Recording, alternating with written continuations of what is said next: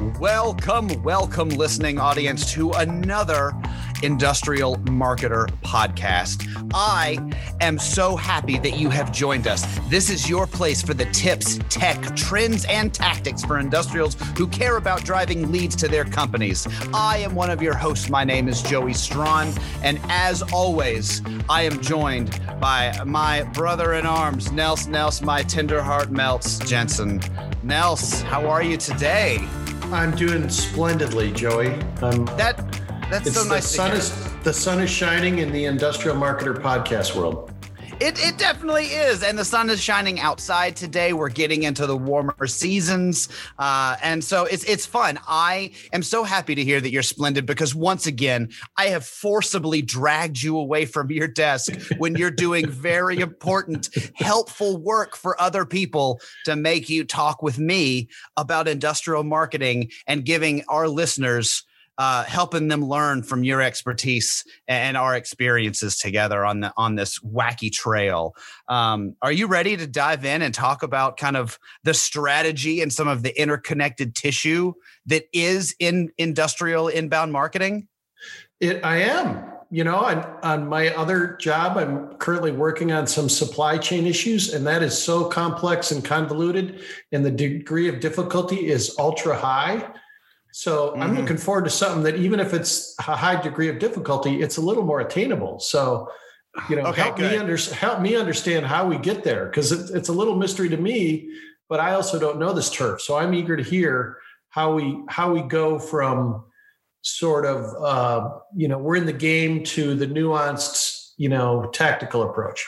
I'm glad that you mentioned tactics because we're going to start there. But essentially, the idea of this episode came from questions that we get a lot, and especially from people that are in the supply chain. You mentioned supply chain. We're going to talk about that. But in the industrial market specifically, people that are dealing with sales and marketing practices, people that are the actual doers on the floor, they hear this term inbound marketing a lot, whether it comes up in their like HubSpot reading or they hear it on a podcast like ours, or it just is just a term that's linked around. We all kind of have an idea of inbound marketing, but in theory, and to lay it out easily, it's the interconnected aspects that you do of marketing to draw people into your funnel. And one of the things that's really key to an inbound marketing approach is all of the different channels and tactics working together. And the specific tactics and the specific channels that we're here to talk about today, Nels, are media and organic when it comes to a holistic approach to search marketing. This is one of those topics that has been divided for a long time. You'll hear a lot of people talk on both sides of the fence about it. But the idea of, media doesn't affect what you do on the organic side, and organic doesn't affect what you do on the media side. The only thing that really matters is keywords, and that's how we have to look at it. We are seeing more and more, especially in markets. And let's stick with supply chain, Nels. In markets like the supply chain, that thinking of these activities in a silo just isn't cutting it anymore. It's the difference between being a tactical executioner of, say, paid search ads versus being a marketer for your company and your company's business objectives. I mean, there's a wide gulf there. And in the past, it was like, we bid on keywords, and those keywords don't affect the organic attributes of our site at all. And that's where we're going to land.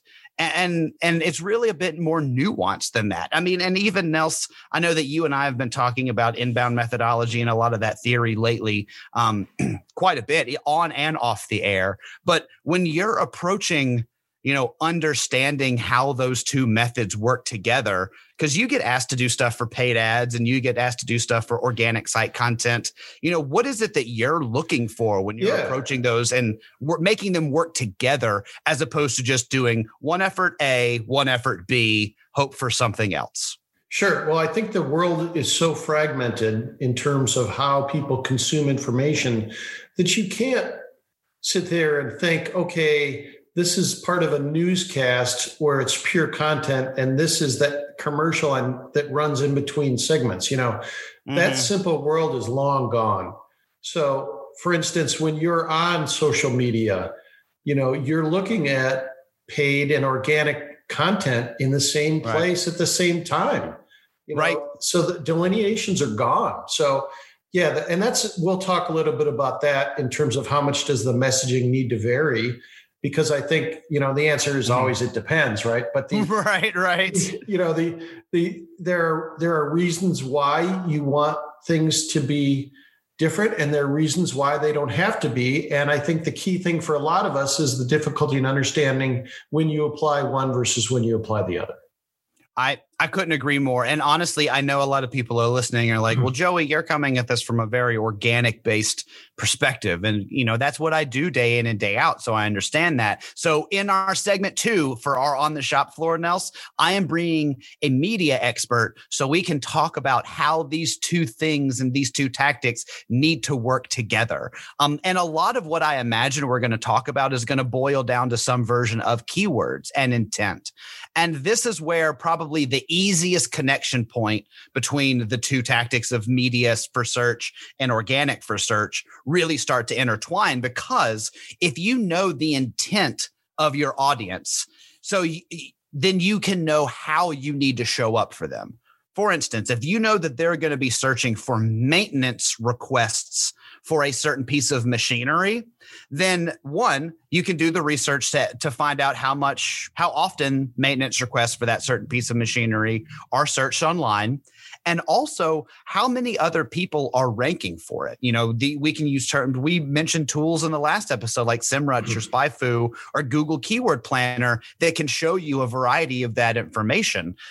The other elements are, okay, well, now that we know that this collection of keywords or this collection of questions or intent-based phrases are important for us having visibility for audiences seeking these services, then now we need to differentiate between we have no chance of ranking for these terms anytime soon. I mean, we'd be competing with Amazon or Wikipedia or Walmart or whatever. So maybe that's where we use some of our media focus to get first page bidded opportunities while we build the content necessary to show up more places organically. That is one aspect to it. Another aspect would be using content and using ads and bidding mechanisms to get people onto your site to then increase the time on site and the number of pages visited by relevant audiences to then have organic metrics show a spike based off those metrics. So it's almost a ground up versus pull down method. Yes. Keeping people on a site, that's your domain. Like writing content to make people stay on a site is what you do. So, and in some cases, the challenge is just to get them to the site to explain those nuances. I'll give you one example. We used to have a client who was basically involved in press and automation controls, right? How do you make machines behave and do certain things in sequence and things like that? And the top keyword phrase among that is going to be PLCs, right? Programmable logic computers, that kind of turf. But it's like, well, that's not what we do. But you know what? That's how people will find you. And it was a struggle to convince them that, yes, once they're on the site, you are educating them about how you are bigger and grander and better, but you have to use that language to get there. Nobody comes to the site, the way that you guys message. So you had to bring in if you think about, and I talk about this all the time, those concentric circles, right? What is the message you want to convey versus what are the words that people are searching for their solutions? So in this case, getting people to the site, then you have a chance to educate them. Right. Well, and that gives you the opportunity to then be creative about how you're using those terms or how you're using that infrastructure. Because, Nels, to your point, PLC might be the term that everyone's starting their search with, but you need to educate them that on a term that you use or that you've certified or trademarked or whatever. So that's where you write a page that's like PLC versus my trademarked thing. So you're still getting the people who are searching that thing that don't know it's your solution that's necessary for them. Exactly. That's just one example of being able to use those intent-based terms. And we can even then bid on those terms. We can have organic content show up on purpose around some of those terms and some of those questions that people may be asking. Right. It could be the Q&A. It could be misconceptions. It could be 5 things you need to know about. It could be the side-by-side comparison. But you engage all of those terms together, and then you increase your chances organically of people arriving at your site when you want them at your site. I'm glad that you said the word misconceptions, because there was one of the things that I was writing down. I was jotting notes for this episode, Nels, when, the idea of media and organic working together for search, there are a lot of misconceptions just in the market in general. So there were a handful that I wanted to just dispel here for our listeners right away. First off, and I've sort of mentioned this one already, but the organic and paid have no connection or relation together whatsoever in search. I mentioned before that, yes, in theory, it's not like if we bid on this term, then we're going to rank better for it on our site. But there are ways, if you know the systems and you know what you're trying to rank for on the site, to have the two systems and the two tactics work together very harmoniously. And our guest in the next segment is going to talk about that. Next is that paid social media and paid marketing is very, very expensive. That is something we hear a lot. And I'm just going to say no, it's not. And we're going to talk about more in the next segment why it's not. Because if you're focused in the right ways and you're doing the right research and asking the right questions, you can use your money very, very efficiently. And then 3 is you have to pay to be on the top spot of Google. And that's not necessarily true. Couple things. 1, you might can be on the top spot of Google organically. There might be a local search that you just dominate, or a very specific question search that you don't have to pay a dime for. There are other ways that you could pay to be on the top of Google, but a lot of times being on the bottom of a Google search is even better, because we in our minds have almost figured out a way to tune out the ads at the top of a Google search. So the ads at the bottom, in some instances and based on some keyword performances, will do better than the ones at the top. So guys, always keep in mind, make sure that your ads are performing and test where they're showing up, because you may need to be A/B testing placement as opposed to just descriptions and titles. So, but now those are my misconceptions that I wanted to clear up. Is there any other final things that you want to bring up or that you want to ask before we head on down to the shop floor and meet the special guest I've hidden for you today? Yeah. And I come at this, as everyone knows, the content guy. So I really don't pay a lot of attention to some of these inbound strategies, or at least I haven't until very recently. So I got a couple of these, questions for you. Wait.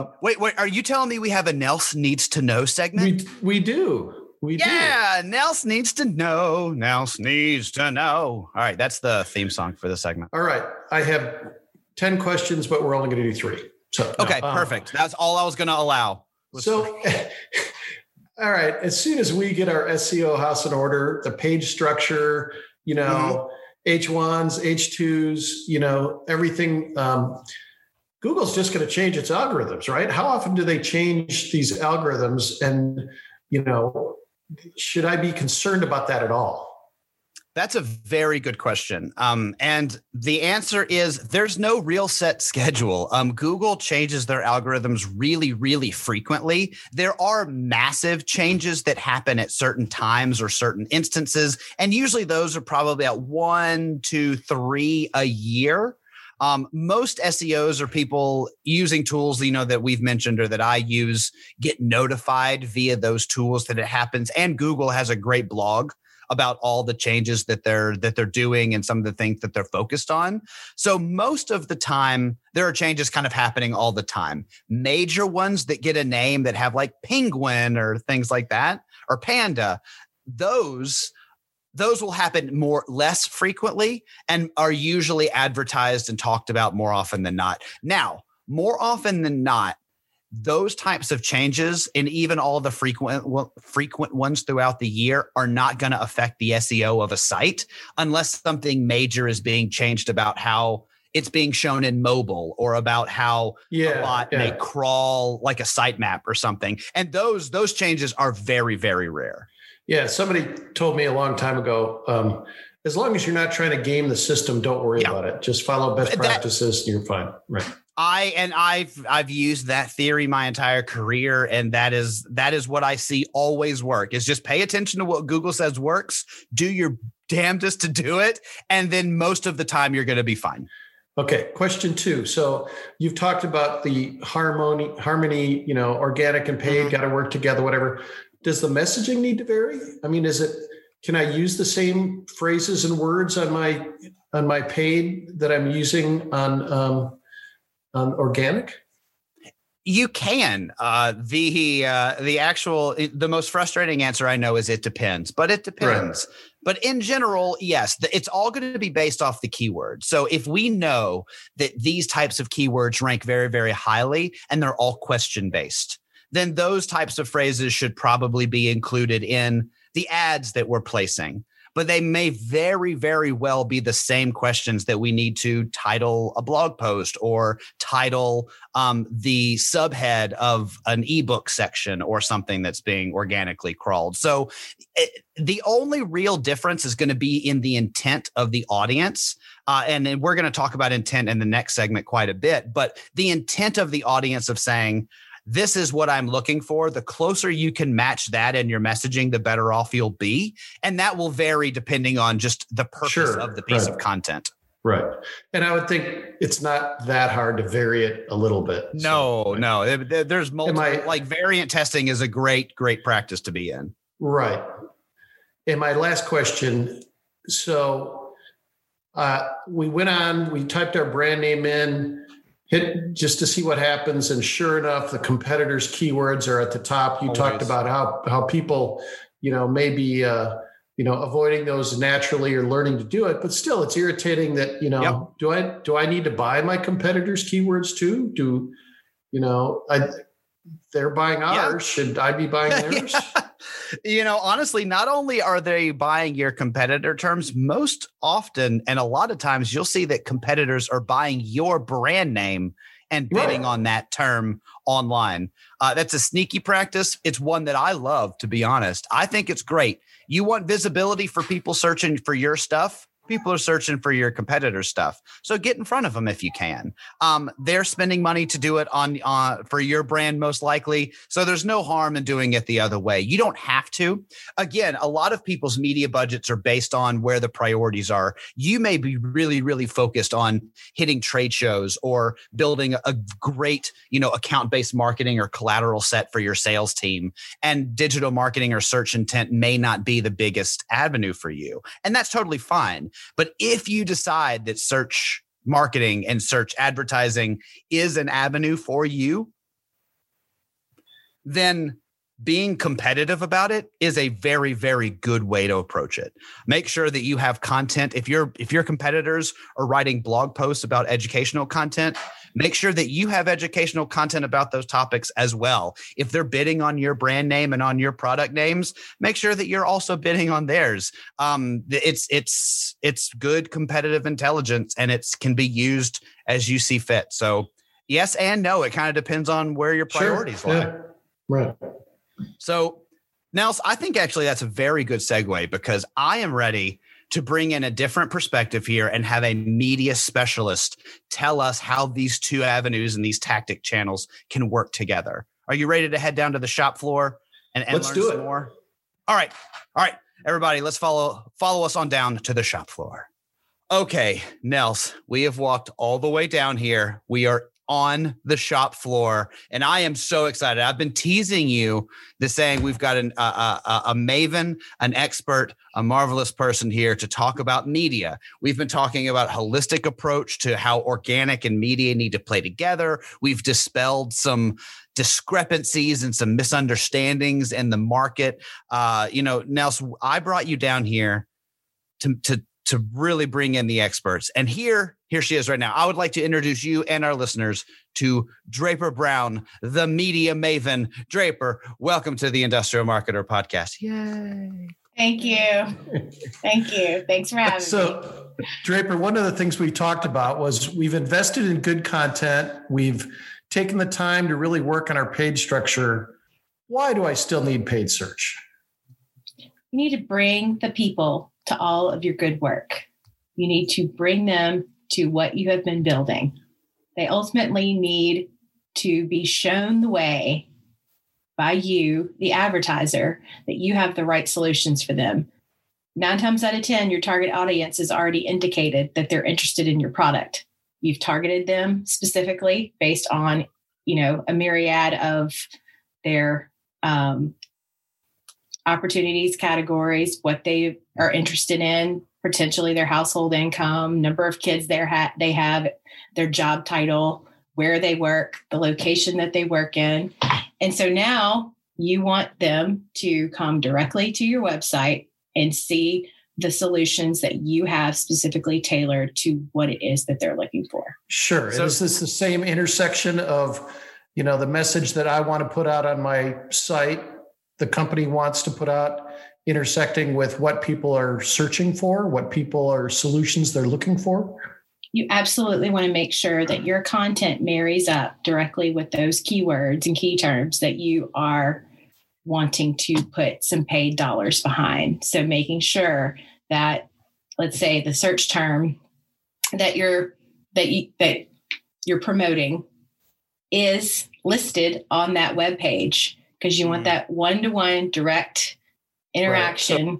You want those terms to be parallel. Correct. They need to work you want together. them to be parallel.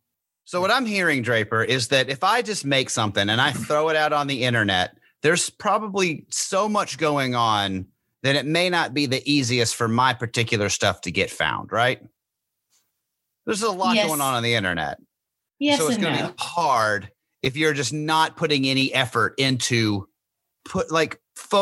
generating leads and putting your message out in front of where people are searching. So that's a great segue. I want to lead into why we brought you here today to talk about this particular topic. So Draper, you direct media strategies. You talk to people every single day about where they need to be putting their money behind, because in the industrial segments, one of the things that our listeners are very keen on is not everybody is an industrial. It's not just a matter of like, oh, well, we're going to spend $1 million and put an ad in the Super Bowl because that's advertising and that's marketing.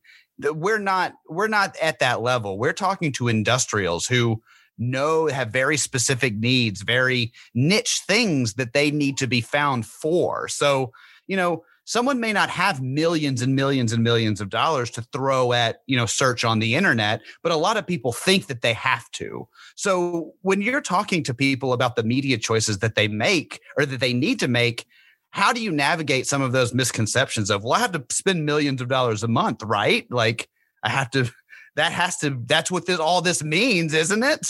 Like, how do you talk people through some of that?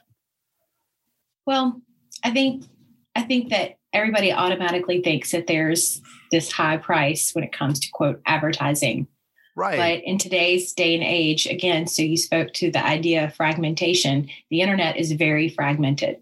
So if you think about that and you think about where those dollars are going, a lot of people are looking at different media types, media channels. They're looking at websites. They're looking at apps. They're listening to a podcast. They are listening maybe to traditional radio. They're doing all of these additional activities. So the marketplace has grown.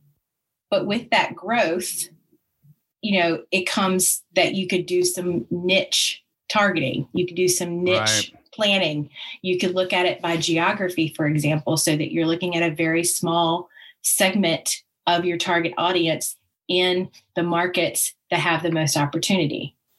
So and you can regionalize it earlier. Sorry, and not to interrupt, but I heard you mention that earlier. You're talking about geo-targeting or targeting people by like their median, I think you said income or investment household level. income. Yeah. So what types of targeting abilities do some of these media channels even have? So let's say we've got our organic content on the site and we know we're talking about, well, it may be fluid control or, in what, cybersecurity management or something, something very niche. What sort of targeting opportunities would you as a media professional even have the ability to go after with some of the media choices? I think in looking at the terms, the example that you just threw out, which I believe is fluid control. I think that, for example, you want to think about the application of that. Right. So is it fluid control in the sense of, it's oil in somebody's car? Mm-hmm. Or take it one step further. Is it oil in somebody's commercial vehicle that they are using while doing their job? And we as industrials are going for that latter. And we're trying to dig deeper and understand the application of that term and connecting that with the audience that we're trying to serve our clients' ads to. So we want to be as specific as we can. And with some of that specificity, you can spend less dollars because you're only going after a segment of that keyword audience. Wait. You as a media professional are telling me to spend less? No, it's not. I'm joking with you. You were saying that there's a way that you as a professional would say you could spend less in media? No. But you're talking about being efficient, right? Right? Come on. Yes. Well, you want to be efficient. So again, fluid control is probably not the best example I could give. No, I was just making hypotheticals up, but Draper, it speaks to our industrial buying cycles too, where, we have this elongated cycles and they're not even linear. And how do we target the purchasing manager while we also target the engineer who's more interested in whether we, have the exact fluid control parameters you're talking about? But the purchasing manager is looking at it from a completely different lens. Can you target personas as well as targeting segments? Yes. So the purchasing manager 9 times out of 10 is looking at the bottom line. How much does it cost to get what they're trying to do done? The engineer is countering that and saying, we might have to spend a little bit more because we have to get these certain controls to meet either certain standards. Maybe it's an OSHA standard, or maybe it's something that, they're missing from their overall output to make them more efficient. So, it's trying to marry the right message with the right audience. So for example, sorry, I don't. With a purchase manager, we might want to include the price tag, or we might want to include a price range, or we might want to connect him directly to the sales team so that he can get a quote immediately. With the engineer or somebody who is looking into the specifications of that product or of that service, we might want to provide them with a checklist, or we might want to provide them with, specific information that pertains to that product so that they can look at the specs and say, yes, this meets all the criteria that I need. I'm ready to purchase. See, and that's later on. I love that because that ties directly back to something you were talking about earlier, which is keywords. And I know some people will hear keywords and that are listening and be like, oh no, like I don't want to dive into keywords, but this is a great example of where that ties to say, that an engineer and a facility manager or a purchasing manager are going to be asking different questions. We know that. That's an easy way to say it, that they're questions, not keywords. So let's make sure that when we're spending money to answer those questions, we're spending it correctly.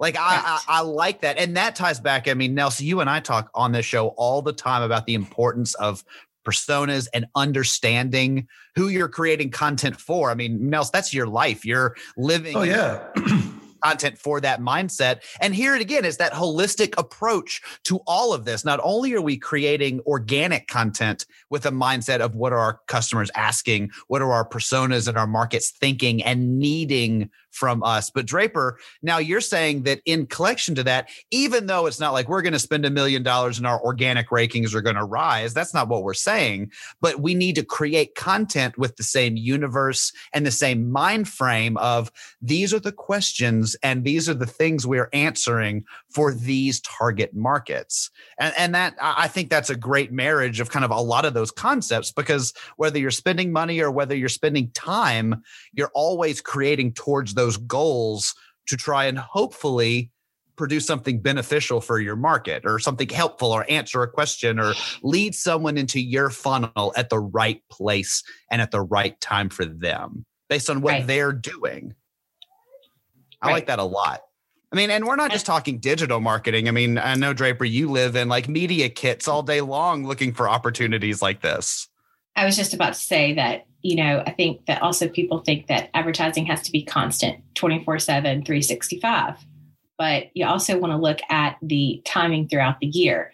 Is there a hot season, or do you have some periods throughout the year that, aren't as busy? So maybe you can taper off on your advertising during those months and then ramp up in the hotter season. And then again, you want to look at media kits. Like so say you're in the oil and gas industry. Let's just stay in this industry for a minute. And you got 4 or 5 different media kits, trade pubs. You want to look at those editorial calendars and see what they're talking about throughout the year. And there could be some things that are directly tied back to your product or service. And those are the ones that we want to focus on, where we think you should be. And then some of the others that maybe fall on the outskirts of the message that you're trying to promote, maybe those aren't the ones that you identify as the issue or the time frame that you want to add to your media plan. And I think that it's all about balance. Truthfully, to maintain your spend, to understand like what your clients or potential clients are wanting, and to also understand that the target audience may have a identified time of year that they're going to be making these purchasing decisions, and you want to be there. A lot of industrials have planned shutdowns, so they know from September 17th through November 3rd, we're shut down for maintenance, for this, for that, for this. So we either need to A, be very heavily ramping up our book of work, or B, not be adding a bunch of stuff to a queue that we can't finish. Draper, to your point, knowing that and approaching that in a planning and thoughtful way is key to just not wasting money. I mean, we're in the industrial B2B segments. We don't have money to waste. Right. Draper, let me throw another layer on top of that for a question. So could be internal or it could be external. It could be around a product launch, which is more internal, or maybe it's around trade shows and activities that we know involve the prospects. So that could be more external. I mean, is it probably one or both, product launches or trade shows, or? I think it's both. Okay. I think it's both. And I think that's the other thing that you want to make sure that you uncover. When is the product launch? Is the product launch going to coincide with the trade show? Because then there's an opportunity to promote that product launch at the trade show and get more legs and more miles out of that trade show sponsorship. And also you have a good way to go ahead and introduce the product. Maybe you're making it exclusive to the trade show attendees that attend your booth, and then you're going to release it to the rest of your target audience. So it's an opportunity for you to promote that partnership and then let them get in on the ground floor before it's opening to the public or opening to that larger group. Or I think I'm going to answer my own question, or let's align with our company goals. Maybe it's to increase the certain segment. Maybe it's to reach a new market. You mentioned geography, but obviously the more you know as a planner about our goals and our objectives, the easier it would be for you to come up with a strategy. Absolutely. If you're trying to make a sale, what does that sales cycle look like? Is it a 4-month sales cycle? Is it a 12-month sales cycle? Those are the kinds of things that we also need to know, because we want to bring that audience in to your funnel. But we also want to make it beneficial for not only them, but also for you. Like, how is this going to affect your bottom line? And getting this person in the funnel, how soon are they going to be willing to make this purchase if they are indeed ready to press go? Right. It might not be the new product launch. It might be the old standby that actually has a shorter sales cycle.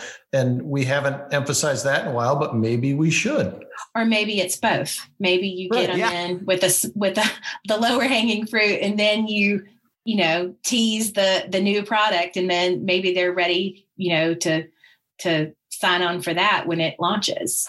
Right. Well, and I mean, and to kind of wrap and pull everything together, there's that old adage, and Draper, I'm sure you've heard this being in media as long as we have, but like I waste 50% of my marketing, but I'm not sure which 50%, the old adage. I think the ultimate goal here and what we're trying to get towards is we can do way better than that. We can tell a way better percentage of what's working, and we need to be able to account for that, because just throwing 50% of the marketing budget away, it's not good enough anymore. Like, we can do better. We can do better than that, I feel like. And so, Draper, thank you so much for joining us today. We will definitely be having the Media Maven back as the more and more we talk about. We've got an episode coming up in a little while about trade. Is trade dead? We hear trade is dead all the time. And I want to know if that's true, and our listeners want to know. So we're going to dedicate a whole episode to it coming up here soon. So,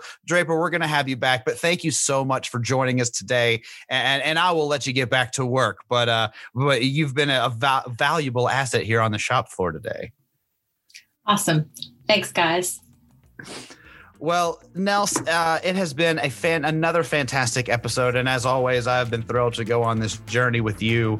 I hope that our listeners have enjoyed it as well. And if this is your first time listening, thank you so much. Feel free and definitely subscribe to the podcast. You can go to our website at industrialmarketer.com and find old episodes, old articles, and a lot more resources there. Follow us on social media, Facebook, and you can find us on LinkedIn as well. But as always, we are here to help make this industrial conversation more impactful, more meaningful, and more profitable for you guys. So keep joining, keep listening, and we will listen to you and see you next time on the Industrial Marketer Podcast.